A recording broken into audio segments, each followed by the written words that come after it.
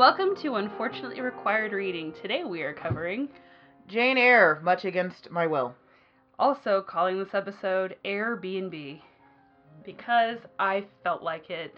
Yeah, I didn't sign on for that. Let me have this. I let you have it every episode, woman.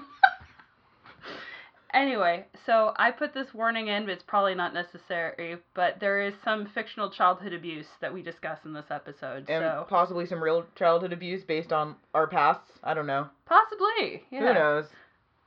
So, what are we drinking?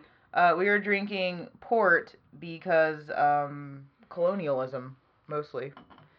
For those of you that don't know, port is a fortified, sweet wine, mostly, consumed by Victorian men, because I'm fine with that.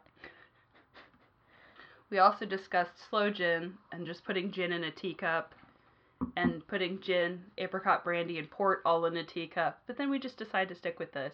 Right, and full disclosure, this tastes like communion wine. It does taste like communion wine. Which I feel like is not good. This is from a tiny liquor store in my parents' hometown, to remain nameless because I don't want y'all going out there. But when you walk into a liquor store and you know everybody by name and you go, "You got any Madeira?" and they look at you like you're crazy, and then you go, "Port. Do you have port?" and they say, "We got that." You kind of just, you're living your best life, I guess. Yeah, and they also don't question why you're not a 50-year-old man just regularly consuming port. I feel like I don't have those little port glasses. I feel like I need to invest in those and just like, and maybe a snifter for brandy. Are we going to be consuming port more frequently now? God, I hope not. Thank you. Okay. So, the short plot, which I'm gonna not lie to you guys, it's not a short plot. I'm giving you the full plot. Nothing happens in this book, but there's a lot to talk about. Can I be honest? I feel like that's most of the Brontes' work. Yes, and there's good reason for that. Is there good reason? A lot of it has to do with the fact that her sisters and her created this whole fake world, and they just wrote about the fake world over and over and over again, and would get mad when one of the siblings was at school because they couldn't be contributing to the fake world. Okay, so is this the earliest instance of a long-distance roleplay, or like a fanfiction universe? I kind of feel like this was their LARP, this version of LARP. It's boring, too! At least in the LARP world, I'm interesting. You have, like, cardboard weapons, or...? Oh, no, I can afford foam. You can afford foam? Well, that's good. So anyway, for all of you who have to do a book report on this, Jane's parents are dead, so she lives with her aunt and her two cousins. They're awful and abusive. After her cousin John Reed comes and literally throws a book at her, Jane strikes back. Her aunt tries to make everyone in the house avoid her, but one housemate, Bessie, will not. But before sending Jane to a boarding school and basically just abandoning her with the hopes that she dies at school.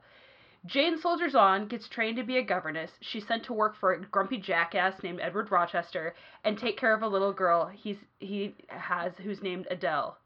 Which, every time we see that name, what do we do? Hello from the other side. I sent her to school 1,000,000 times, 'cause our friend Eddie is breaking Jane's heart. Yeah, no, this has been something we've been doing all week. It's a problem. It's everyone's problem now. Into the world. Yeah. Can we pause for about 5 seconds? Yes. Is this like Mulan? You have to send someone off to, like, be a better version of themselves? Our little baby's grown up and saving China, or I guess in this case, Thornfield. I mean, it's still boring. Yeah. It's a boring version of every trope that has ever existed. And I know you guys were all hoping that was the end, but it's no, not. The plot keeps we're not going. even near the end. So she goes to this house. It's super old and weird. Mr. Rochester is weird. Jane initially doesn't even like him and says he's ugly, but then she starts to crush on him pretty hard. One night, Mr. Rochester's bed catches on fire, which you think would be kind of a warning sign. That's at least 5 red flags. Right. So Jane runs in, helps save his life, and he's like, "Don't tell anyone about this. I'm going to make some stuff up. I'm just going to tell him I knocked over a candle." And she's like, "Didn't you just knock over a candle?" So Mr. Rochester leaves for a while. Jane thinks he's gone after this girl that he dated before. He comes back from the trip with a whole house full of people. One of the people who shows up later during all these people being in the house is named Mr. Mason. He's somehow bitten and stabbed in his bed in the middle of the night. Mr. Rochester makes Jane come help him clean up after Mr. Mason and get him out of the house. Keeping in mind that Jane is a governess taking care of a small child. Okay? I don't know what your governesses are doing, but, I expect mine to be able to help me after a suspicious death. Well, he doesn't die, but... Suspicious circumstance! Kind of have to help get his body out of the house, but he's still alive. Yeah, it's uncomfortable. Okay, thank you for telling me my package was delivered, computer. Anyhow, Jane finds out her aunt's dying, and she goes back to her... Okay, seriously, computer, you can shut the... Okay. So, with her aunt dying, Jane goes back. She basically sucks it up, finds out that her aunt has not only been a horrible bitch who treated her like crap, but lied to her rich uncle who lives in Madeira and said, hey, I really want to adopt Jane and give her all of my money. So Jane's like, great, I have this letter that's 3 years old, and so my uncle thinks I'm dead. She goes back to Thornfield, and then Mr. Rochester acts like he's going to marry that girl who came to his thing. Yes. Then all of a sudden he asks Jane to marry him. Yes. Jane's like, oh my god, this is crazy. She writes a letter to her uncle to say she's alive and hope that he gets it. Mm-hmm. And it becomes the least comfortable wedding planning ever. Yeah. That's a very polite way of saying it. Of her being like, no, I don't want this. No, I don't want this. No, I don't want this. I can relate. As someone who's accepted the distinct possibility of dying alone, I'll have to trust that that's how weddings work. Well, I watch a lot of Say Yes to the Dress on TLC, so maybe. So, my friends and I are all planning to eventually have a practical magic house, which basically just a crazy looking house in Washington State where people think that we're witches and we just drink midnight margaritas after our husbands are dead. But you can come. I didn't know I still needed an invitation. All right. You didn't really need an invitation, but I thought you should know. I appreciate it. Okay, so anyway, back to this plot that just keeps going. They get to the altar, and her uncle's lawyer comes in running, saying that Mr. Rochester is already married and has a crazy wife who lives in the attic. Which, we're gonna put a pin in here, because I have a lot of feelings about this. There are a lot of feelings about that. So basically, Mr. Rochester goes on this whole tirade about, this is his crazy wife, this is everything that happened. And then he tells Jane that she should basically abandon all of her principles since her family is dead and just live as his fake wife for a while, and they can go live at this house. And he, actually threatens her with violence, which was kind of frightening to me because I seemed to miss that entire part when I was 15 reading this book. I don't think I missed it. I think I just willfully ignored it. So Jane decides that no, she will not abandon her principles, though she is deeply in love with Mr. Rochester. She abandons the house in the middle of the night, ends up at a crossroads, sicker than a dog, gets adopted by this family who she finds out she's actually related to. Is England small? No, that's the thing. It's not that small. It's small compared to the United States, but... Well, in comparison to Texas. This is, grossly convenient. But her cousin doesn't know it's her at first because he sees her name on everything as Jane Elliott. And then one day he sees a piece of paper and she's been doing a drawing and it says Jane Eyre. And he freaks out and calls her uncle's lawyer because her uncle was looking for her and wants to leave her all this money. But Jane, being, this fabulous woman, decides to split the money among her relatives for taking care of her because it's only fair and they should have been left money too. I hope someone hits her with a shoe. So her cousin St. John, decides that he's going to India and Jane should come to India with him too. And she's like, okay, I'll come to India with you, but I'll go as basically your sister. And he's like, no. We have to get married. We can't just be like brother and sister. And she's like, well, I don't like you like that. And then as they're going through this whole fight and he's being a dick like on OkCupid, she thinks she hears Mr. Rochester calling her name on the wind and says, I am coming to you. As you do. And then abandons the house, goes back and finds out that everything has been burned the F down. Mr. Rochester is now crippled. He's missing a hand. He is missing one eye and is blind in the other. And she goes to him and reader, she marries him and changes their whole lives. And it's one of those anticlimactic endings where you're like, Gloria Steinem would shit herself. So, if you're still with us, and you're still paying attention, essentially, a Mary Sue named Jane fell into 50 uncomfortable circumstances buried herself within red flags from a myriad of men, only then to go back to a convenient plot device of a man, a sexy male lamp, only after he is an invalid, because you can only love someone when they are broken. No, you're dead on. You're dead on. I kind of wish I'd had you write the shortened version. I don't like this book.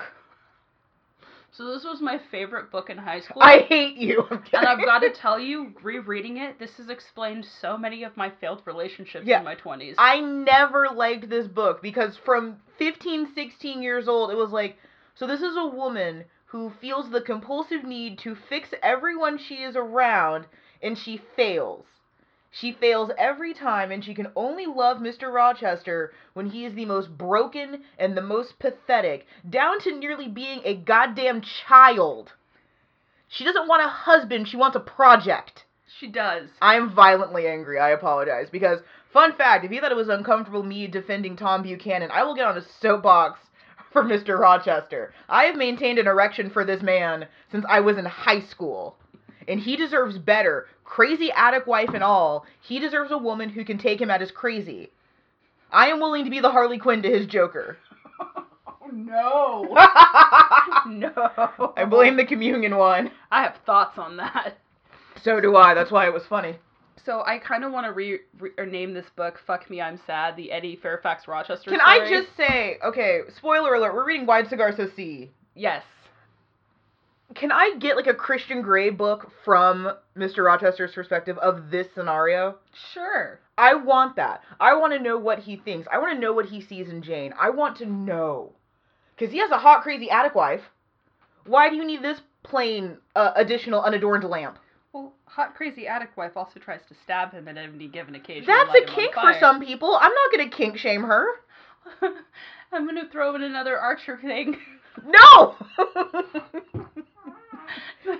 Who would wear on-fire suits? Cosplay enthusiasts! Right, like, I'm not gonna kink shame them. This might be the most progressive relationship in literary history. A white man goes abroad and picks up a bangin' hot, African-ish, of descent woman, brings her home, figures out she's a little bit crazy, and keeps her in their weird 50 Shades of Grey sex dungeon room upstairs? The potential! I do like how many times Mr. Rochester is like, I couldn't leave her in a sanatorium. I couldn't do anything. So you chain her like an animal upstairs. Okay. That's one thing. But I kept reading this book and going, oh my god, and my husband kept going, I don't understand, because they had people who would take care of that kind of thing in those days for rich people, and I got really nervous for about 20 minutes. I was there when you sent me that message. I was nervous for you. I was like, wait, what? But it's true. There does... I'm very, very big on... I write fan fiction. So one of the biggest things I'm on is pairings that make sense. To me, if you did not still have feelings for this woman, you would not commit her to an attic. If you really didn't still care about your attic wife, she wouldn't still be in the attic. It's very easy now for husbands all around the world to drop off a crazy wife. And they are never seen again. So, like, you have to still like her. And then we go on my 20-minute tirade about violence against women. But we're not doing that this episode. Will that require more port? That would require a lot more port. Yeah, I mean, I don't want to talk about, like, the violence against women part because that's uncomfortable as well. But, like, it just seems like there are 15 solutions to this problem and none of them were commit her to the attic. I think Mr. Rochester is just one of those very stubborn white men of the time period and of today, where there is no solution. Meanwhile, everybody's like, here's all your solutions. No, these are not solutions. Oh my god, he's Christian Grey. I've never read the book, so I don't know 50 Shades of Grey. I will admit that. I've read all the books, including the one from his perspective. He's Christian Grey. Just let that sink in, dear reader. No. So, I was joking around that I feel like Jane Eyre had, like, the two worst choices of dudes from OkCupid. Oh, yeah. She had the one bro that already has a girlfriend, her wife, but keeps pretending she doesn't exist, but keeps talking about how all women are cheaters and crazy, and all of his exes are terrible. Have you been stalking my Bumble? How dare you? How do you know every man that keeps hitting on me? Well, there's also the worst, because I've dated this second guy as well. The guy who is sure he's a super nice Christian dude, but is a massive asshole who thinks that women are weak, and he keeps screaming about being friend zoned. Oh my god, he's a white knight, yeah. Yeah, I've dated that guy too. You know what? Most of those guys tend to avoid me because I'm of color. Oh. So I tend to have like a natural shield of melanin against those guys. But I've seen them in the wild. Well, I was a fragile white woman, so I don't know. Was? Listen, I am portly and strong, okay? Oh no, this port is making us giggly.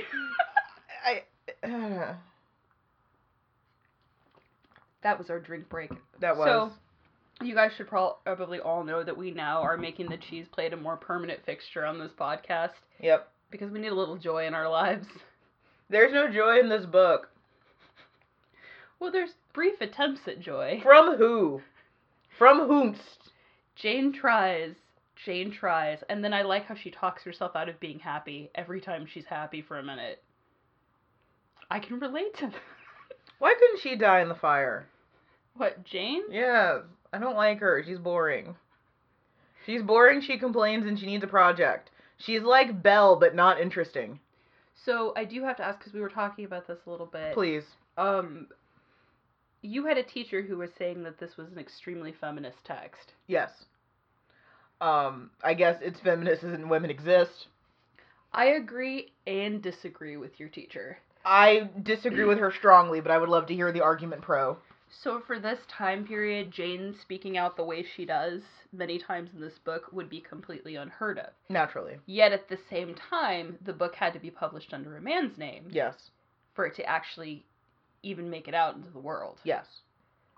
So while there are some intelligent thoughts and things that are written towards, hey, this is a strong female who can really hold her own and make it through, at the same time you kind of have this double standard. Now we know it as being by Charlotte Bronte, and after I believe it was the second or third printing, people knew it was by Charlotte Bronte. Right. But that was after her friends were like, why don't you just tell people you wrote it? Right. Like, she didn't even tell people in her town that she wrote it. She didn't tell the guy she ended up marrying that she wrote it until much later on.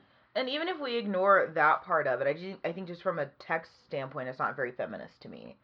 Because at the end of the day, and I understand that I get to read this from the benefit of living in the 2000s with somewhat more equal gender roles, this is still a woman who feels the need to fix a man. Mm-hmm. In a still screeching harpy. A quiet screeching harpy, but a screeching harpy, and feels the need to infantilize everyone around her. That's not feminism. Right. I don't like her. And something I found really interesting that happens over and over again is Mr. Rochester keeps referring to Jane as a sprite or a fairy or an angel or a creature. He never refers to her as a woman. And it's very much like when you're really young and you're dating an older dude and they're like, you're not like other girls. And it's really destructive. It is remarkably destructive because it's then denying humanity to a woman. Mm-hmm. It's putting them in this category of otherness that makes it easier to objectify them. And I face that a lot as a person of color, where I get described by my skin tone a lot. Like, oh, you're mocha skin. Like, stop. I'm not a Starbucks drink. You're not a caramel macchiato with extra whip? I mean, I am, but, like, men don't get to say that. It's frustrating because that's something that women still deal with. And not just with older guys, with just guys. And it's really destructive, too, because as a woman, when you're younger and even older, when you're told you're not like other girls, you start setting yourself apart. You start saying things like, well, I hang out with guys more because guys are less drama. Have you ever really hung out with a large group of guys? Because there is so much drama. Right. Have you ever seen peacocks go to war? It's great. It's just a human thing. Humans are drama. Right. I mean, you may find somebody who matches your level of drama, and then that's fine. Or realistically, don't. Do not try to pair with someone who's on your level of crazy. One of you has to be normal. Math. Yeah. Math. No math. No math, please. There's also quite a few references to Jane as a bird, which is really irritating because, as we were talking about, it's very difficult for her to suddenly be described as a human. Yeah, it's dehumanizing, but also I feel like she doesn't deserve it. And there's quite a few things about her being trapped and then being allowed to be set free and then flying back. And it's like, no. No. Okay, this is literally 50 Shades of Grey. I just want you to know that. So here's my thing. If I came into a shit ton of money and I had just escaped a situation where the guy I loved had a crazy wife in the attic who was going to try to kill me and try to kill him, Right. I would stay as far away from that man as Right. possible. And I mean, part of me just thinks, did she just think she only had two choices? Her And even brother cousin, or like... And even if she did, just why? Why did it take that much? Because that just seems, and I think I'm more concerned with that from a narrative standpoint. Because I understand how, like, the bigamy elephant in the room. You have to get rid of the crazy wife. I understand. But, like, why did we have to break down Mr. Rochester so much? Because it wasn't done to further his character. He's not better now. No, he's was not still a major asshole. He's not cleansed by fire. Because there's a million... It's so symbolic. One of the things that I hate is when writers feel like they're clever.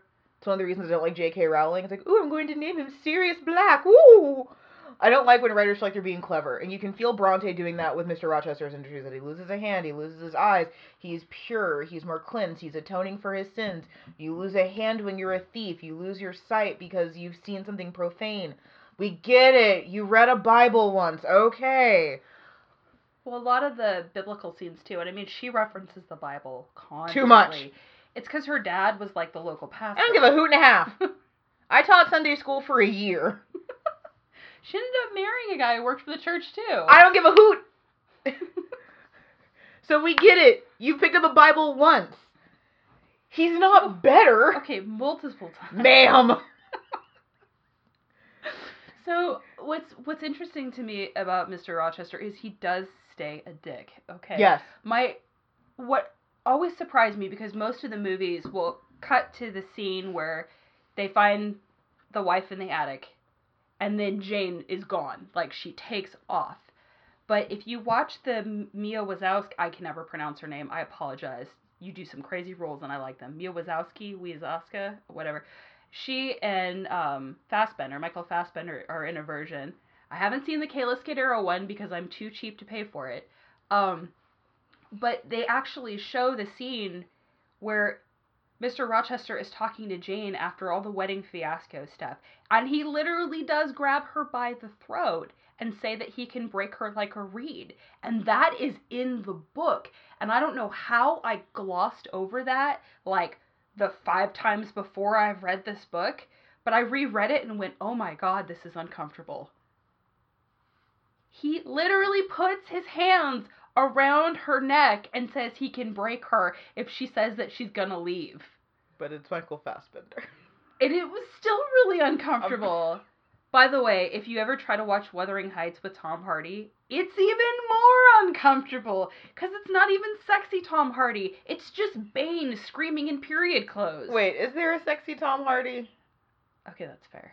I think there's some movies where supposedly... Where? I haven't watched it. Show me on the doll. Where? Show me on the Tom Hardy doll where he touched you. Like, is Venom the sexiest Tom Hardy movie? We want to know, is Venom the sexiest Tom Hardy movie? I haven't watched it. I don't really go to the movies unless it's because I don't like to spend money. It's a problem. Libraries are great, kids. Stay inside. Ignore the attic wife. Ignore the addict wife. Oh, there's so much and so little to cover on this book. I really feel like we could have another podcast just talking about Jane Eyre. And so, small diatribe. Okay. I don't like romance.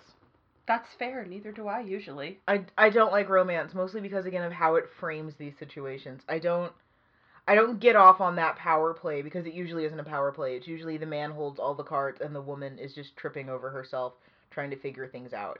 And I don't enjoy that. I don't enjoy watching that. And especially early romances like this that are so profoundly uncomfortable.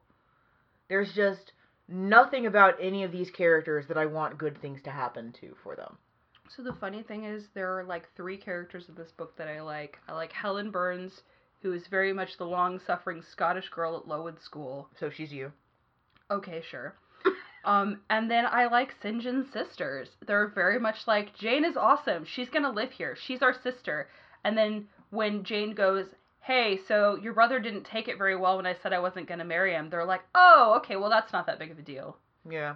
Like, she actually has female friends, and I feel like if she listened to them more often, it would be a lot better for her. I feel like if she just listened to anything with common sense, because again, she's up to her neck in red flags at this point.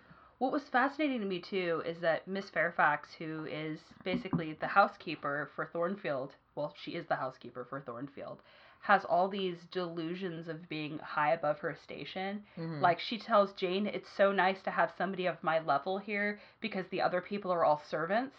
And it's like, girl, you are a servant. Yep. Like, I don't care if you're distantly related to Mr. Rochester. You are a servant. Is this where we talk about the uncomfortable race elephant in the room? Oh, are we going to talk about the whole quote-unquote gypsy sequence? Or the fact that he has a brown wife in the attic? There's that, too.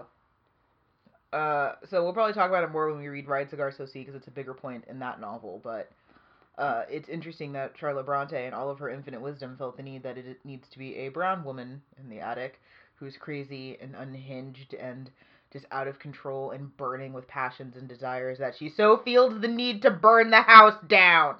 Dark-haired, dark-eyed.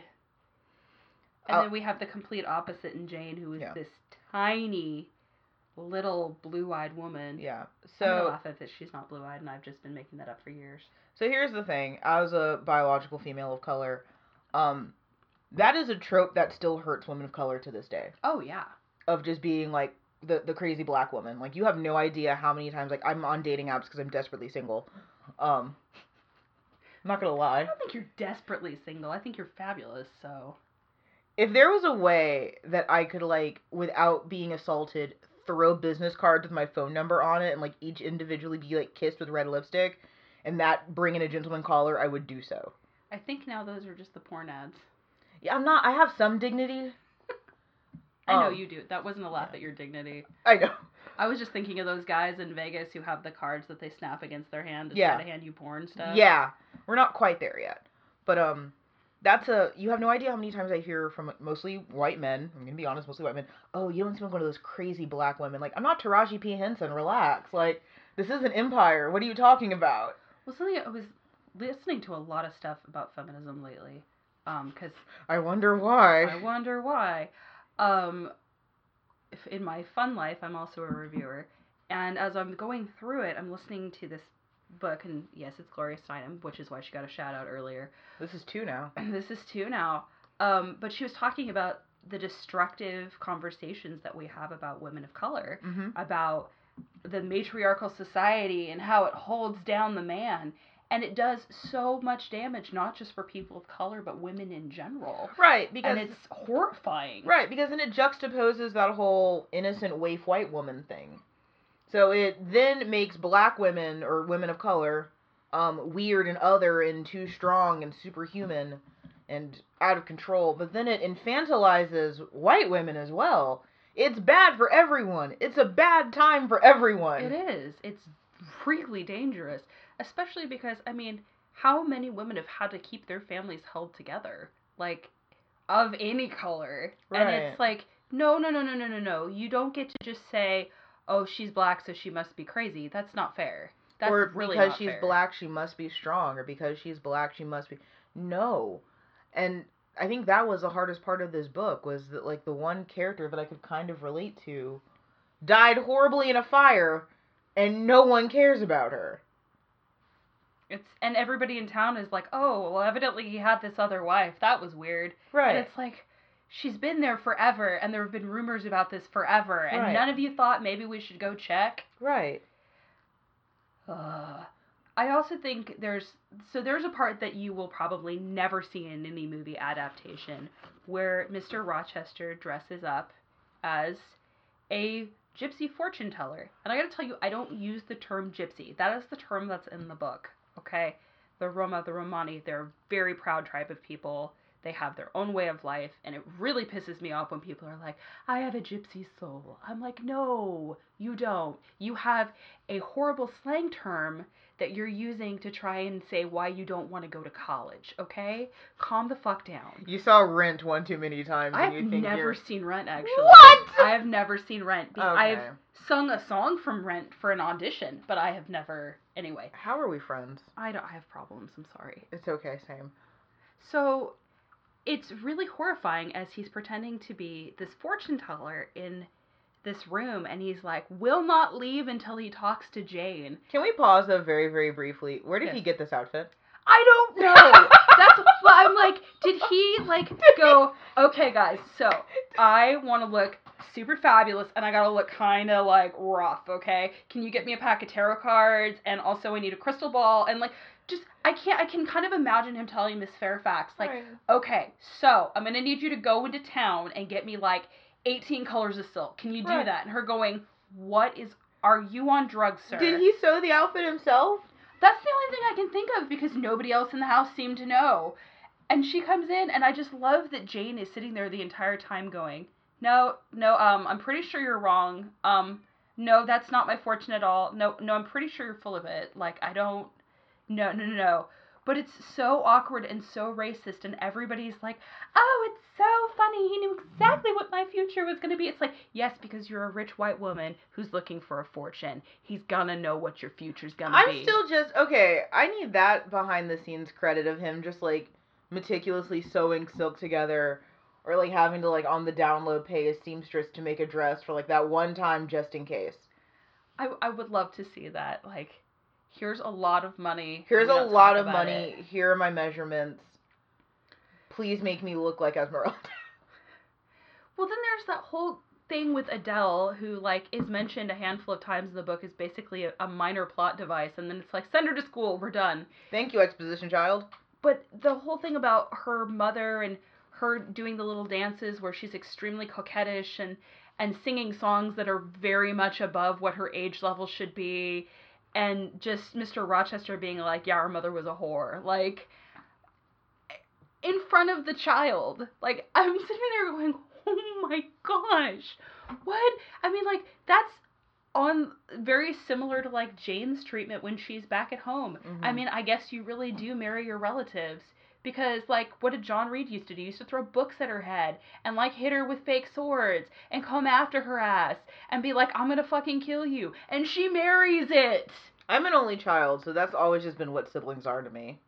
Okay, so I've threatened to punch my sister. So this is how my sister and I relate, and we're fabulous now. We get along great. But at one point in time, I was going to be a journalist, okay?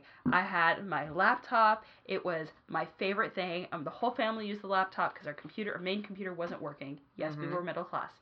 I'm using the laptop, and my sister goes, I'm going to pour water on it. And I grabbed her by the shoulders and threw her on the ground, and I had my fist poised to hit her. My mom opens the door, looks at me, looks at my sister who was laughing, and goes, Sam, stop antagonizing your sister. Yeah.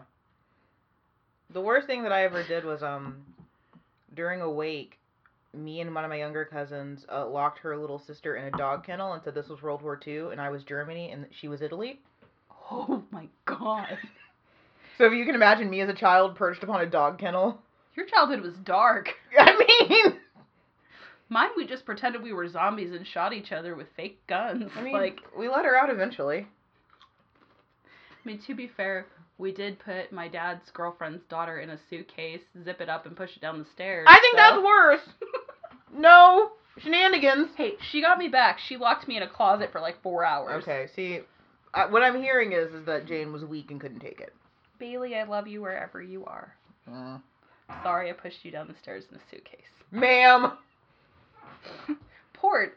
Not Port. just for confessional anymore. Or really for confessional all the time. This really, I do feel like we've confessed something, and all I have in the back of my head is that this just sounds like a Victorian 50 Shades of Grey, and I'm upset that I know that reference. I'm a little upset you know that reference too, but it's okay. Please be mad. I blame my aunts.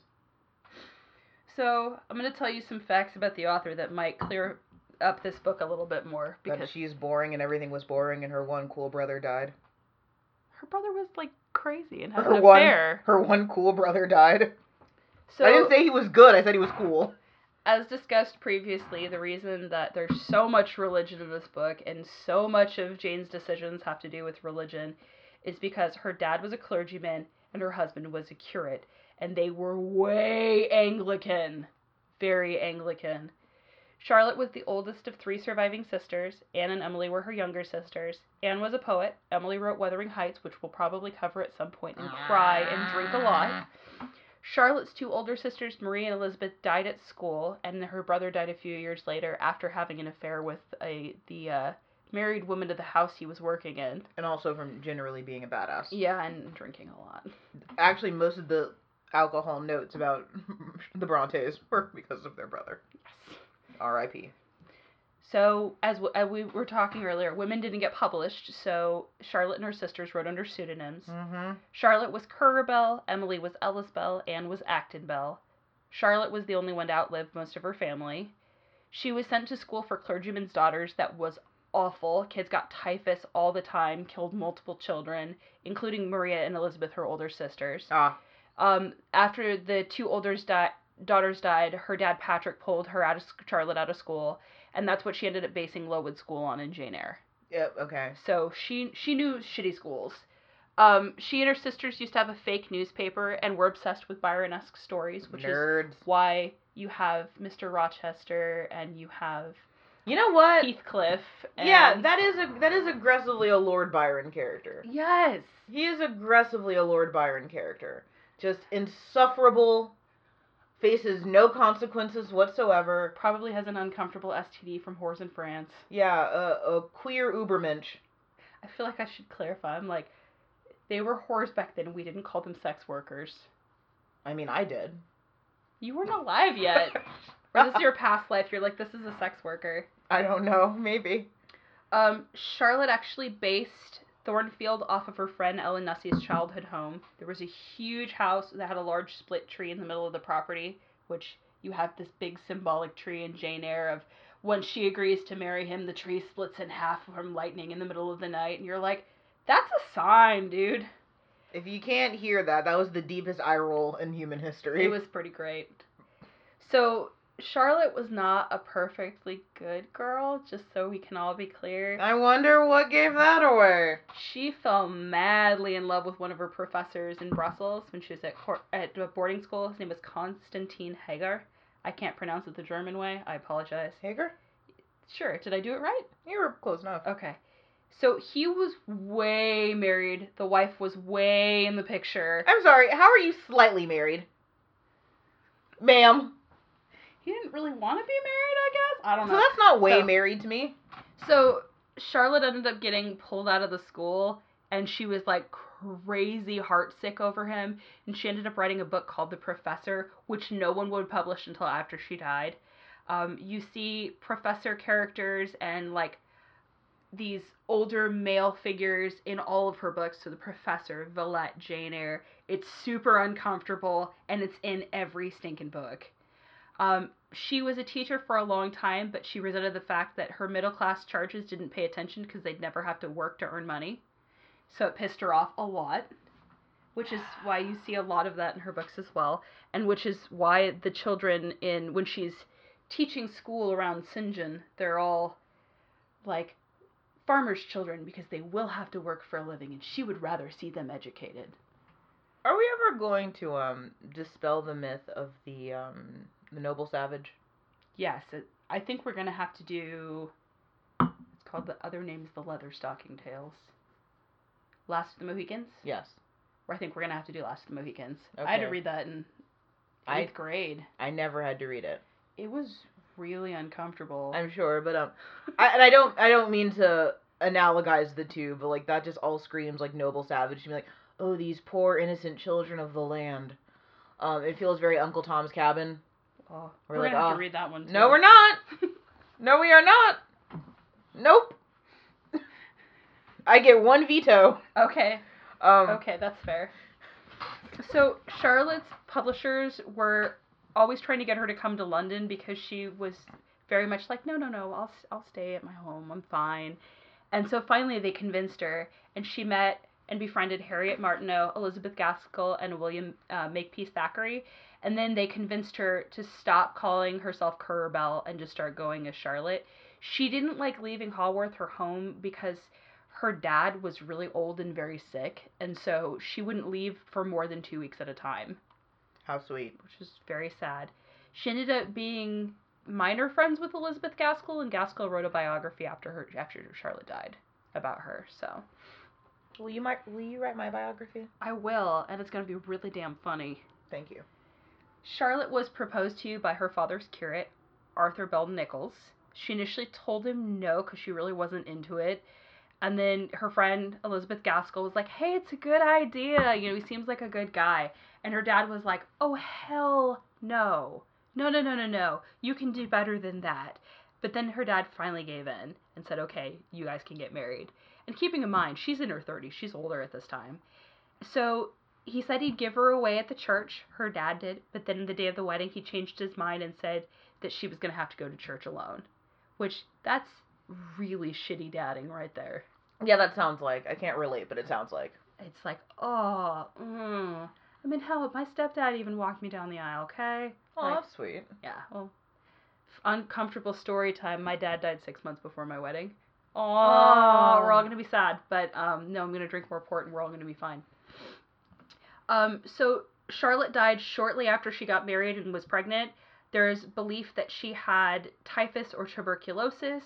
But both. We also think that may have been caused by hyperemesis gravidarum, which is extreme morning sickness. I've read about that. Yes, it's what's her name? That comedian right now has it, Amy Schumer. And so a lot of historians are still really pissed off about it, and they blame her husband for her death, which is really not fair. I was like, it was what time period? What could he have done? I know. It was like, I guess we could never have sex. Right, like, I feel a certain way about that, but alright, continue. I read that part aloud to my husband, and he's like, well, it wasn't his fault, and I'm like, I mean, unless this is the Talia al Ghul scenario, it is, at least portion. Oh, man. I just realized you don't know that reference. No, I do. Oh, praise be! I just wish I didn't, but here we are. I'm kind of a deviant, I'm sorry. No, I like that you're kind of a deviant. It makes me feel better. Because I'm kind of a deviant. And this is one of those fun things where someday when we're rounded up and put in a concentration camp for being feminists, this is the podcast we'll use as evidence. Anyhow. Wait, no. You did not go full 1984. Ma'am. 1984 has scarred me to the very depths of my soul, okay? I mean, unfortunately, I'm going to have to rat you out. We're both Slytherins. I mean, no, I don't know. Alright, let me get my red diary with the weird marbleized cover, and then you can use that as evidence. Wonderful. So, there are some good sources to check out about this. Are there? Well, I mean, if you're wanting to find out more about Charlotte Bronte.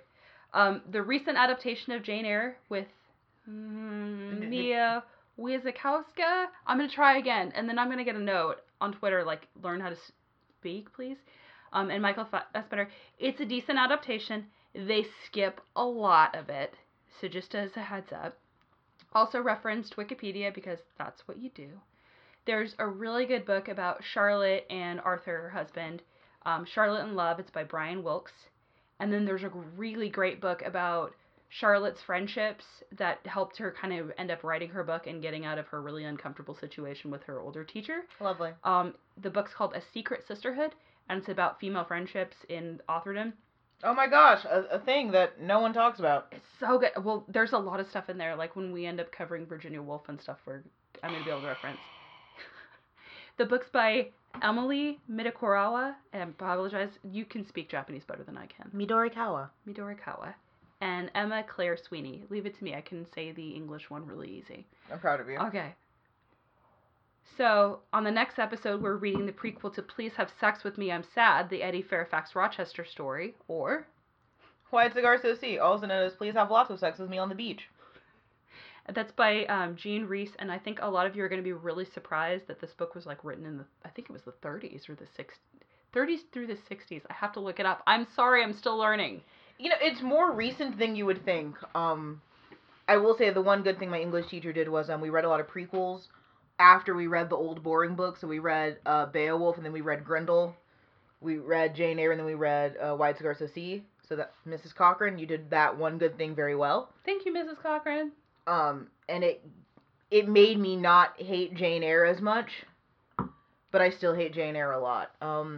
This is usually the part of the podcast where we talk about maybe why this did or didn't work for us. Yes.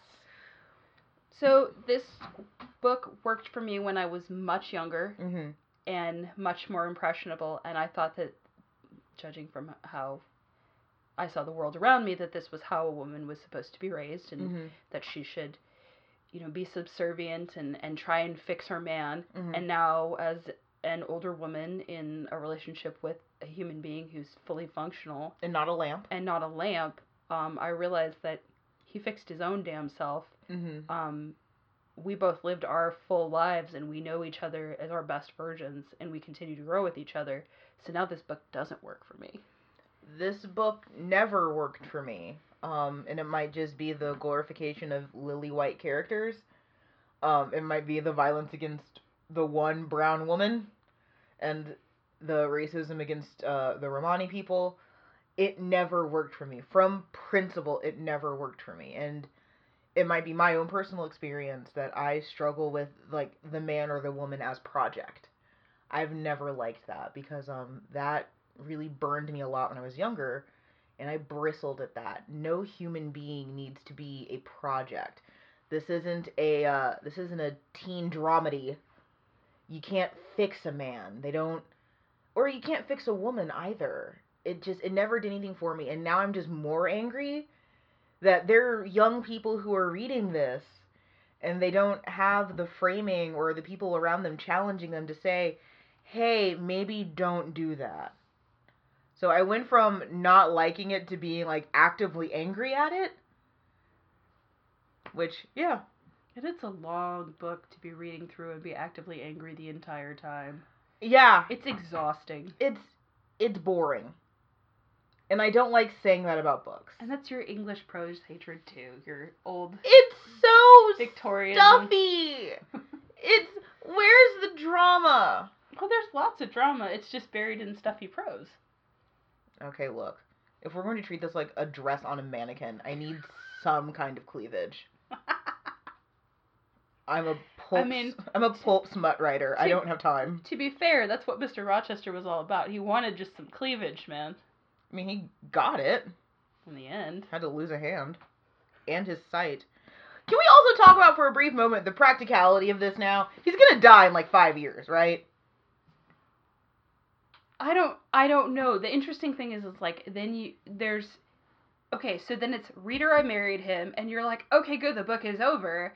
And this is what, like, pretty much every movie adaptation does. It stops with them re-meeting again. Because it just goes on about how they got married, and she basically guided him all the way through life. And then one day he got sight back in his eye, and he could see her, and he could see their newborn son. And he knew he had a son, and it's like, oh my god, it's... Okay, no, pause. He had to be on a ton of painkillers to survive. And I don't think they had that there. No, they had opium. I think it was like opium and a shit ton of Madeira. So, he cannot consent. There is some Law & Order SVU nonsense happening here. Okay, so I will admit, I was actually finishing this book trying to figure out how he would prop himself up for sex, because I could not imagine a Victorian man allowing a woman to do it cowboy style. And I was like desperately going, okay, so he's not going to be able to prop himself up with his hand. He's not. So how did this happen? I'm very concerned. There is some nonsense going on in the footnotes of this. I mean, this might just be the Victorians didn't understand how sex worked. I mean, no, they did. They did. Did you not read Victoria's letters about her and Albert? Oh my god. They did. That was awesome. Yeah, I know. Okay, so growing up as a Victoria, my favorite thing was when people would be like, Victoria, what's your secret? When we walk by at the mall, I go, that Queen Victoria wrote a bunch of smutty letters about her husband, and they're like, what? Cheers to that. I had a teacher in high school who used to ask me, "Hi, Mr. Cutler. I don't think you're alive anymore, but I wish you were." Okay. But he used to always go, "Queen Victoria, when did you die?" And I'd be like, 1901, sir. He's like, ding-a-ling. And I'm like, what?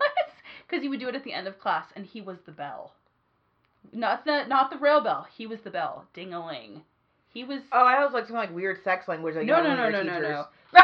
He was actually in the Olympics at some point in time for their rowing team, and there was this tall, lanky, older dude who, like, you could tell really didn't care that high school students knew anything, but he was going to teach you about World War I, and if it stuck, you might be a better human being. And he would come in these fire engine red pants, or lime green, and, like, a button-up shirt, and he'd be like, "Class, today, we are going to discuss World War I." And it was the best because he would divide you into groups. He's like, "You are Russia. You are Poland." And like, oh God. And he'd be like, "You are all part of the Austrian-Hungarian Empire." Like, he would point to different groups, and we'd be like, "Wait, what does that even mean?" And he's like, "Which one of you started the war?" And we're like, "Ah!" And we had to defend for like 30 minutes why we weren't responsible for World War I. And he goes, "Now this is what every newspaper in every country sounded like at the time period." That's wonderful. He was fabulous. I support this. But no, I now have several Anyway. questions about Mr. Rochester's ability to consent to having a child. So is this just... I'm now more angry at the infantilization of Mr. Rochester. I've had to be a caregiver. For the record, I've had to be a caregiver. I took care of my grandmother as she was in her later years. There is nothing profoundly less attractive or less romantic. So part of me just feels like this was Charlotte Bronte attempting to write out every horrible thing that had ever happened in her life so she could get it over with and on paper. Like, I feel like this was the ultimate Mr. Hanger fan fiction. Like, my teacher was sexy, so I'm going to make him into an older man. I feel like that's literally what she did, and now I hate it even more. I'm sorry. It's not your fault. I don't blame you. Well, I mean, I do blame you. We're doing this. I did pick this book, so. You picked this one. I picked the pulp Harlequin romance, where it's just a lot of sex on the beach and flowery language about black women and black skin. I picked that one. You wanted the "I'm sad, please have sex with me" express. Choo choo. By the way, port wine. This podcast brought to you by Port Wine. And bad decisions. Very bad decisions. We should probably eat more of this cheese plate. Do we have to? You don't want to eat it? I don't want anything anymore. I'm deeply concerned about the status of humanity. Jane Eyre has made me the angry. If you want to get angry with us on social media. If you want to share in my indignation. We're at Unfortunately Required Reading on Facebook. Yes. Unfortunately RR on Twitter, because Twitter is weird. It won't let us have that many characters. We're trying. Unfortunately Required on Instagram. Yes. UnfortunatelyRequiredReading.com. Woo! You! And if you'd like to suggest a book for the podcast, or have a funny story about your English class, or literature, you can email us at unfortunatelyrequiredreading@gmail.com. Yes, and next week we will have more fun as we discuss the efficacy and importance of Harlequin romance. I like that we're bringing this in. I still don't know that I want to do 50 Shades of Grey at any point in time, dude. We're not! I'm meaning White Cigar So See, ma'am. You seem to be the one who wants to. I mean, to be fair, we did just read Victorian 50 Shades of Grey, so... If we hit 50 listens in 4 weeks on this episode, I will force Victoria to read 50 Shades of Grey. I don't want to be part of this experiment. I am making you a part. You are now my attic wife. Is it 50 listens on this episode? Yes. Okay, so 50 listens on this episode. You have 4 weeks. And I will publicly read it. I will record myself reading parts of 50 Shades of Grey for you. And as penance, I will read portions of Grey from Christian's perspective. All right. You guys have a challenge. I am now going to turn Victoria into my attic wife. No! Can I just give you more port? Yes! Okay, we're done complaining at you. Go read a book.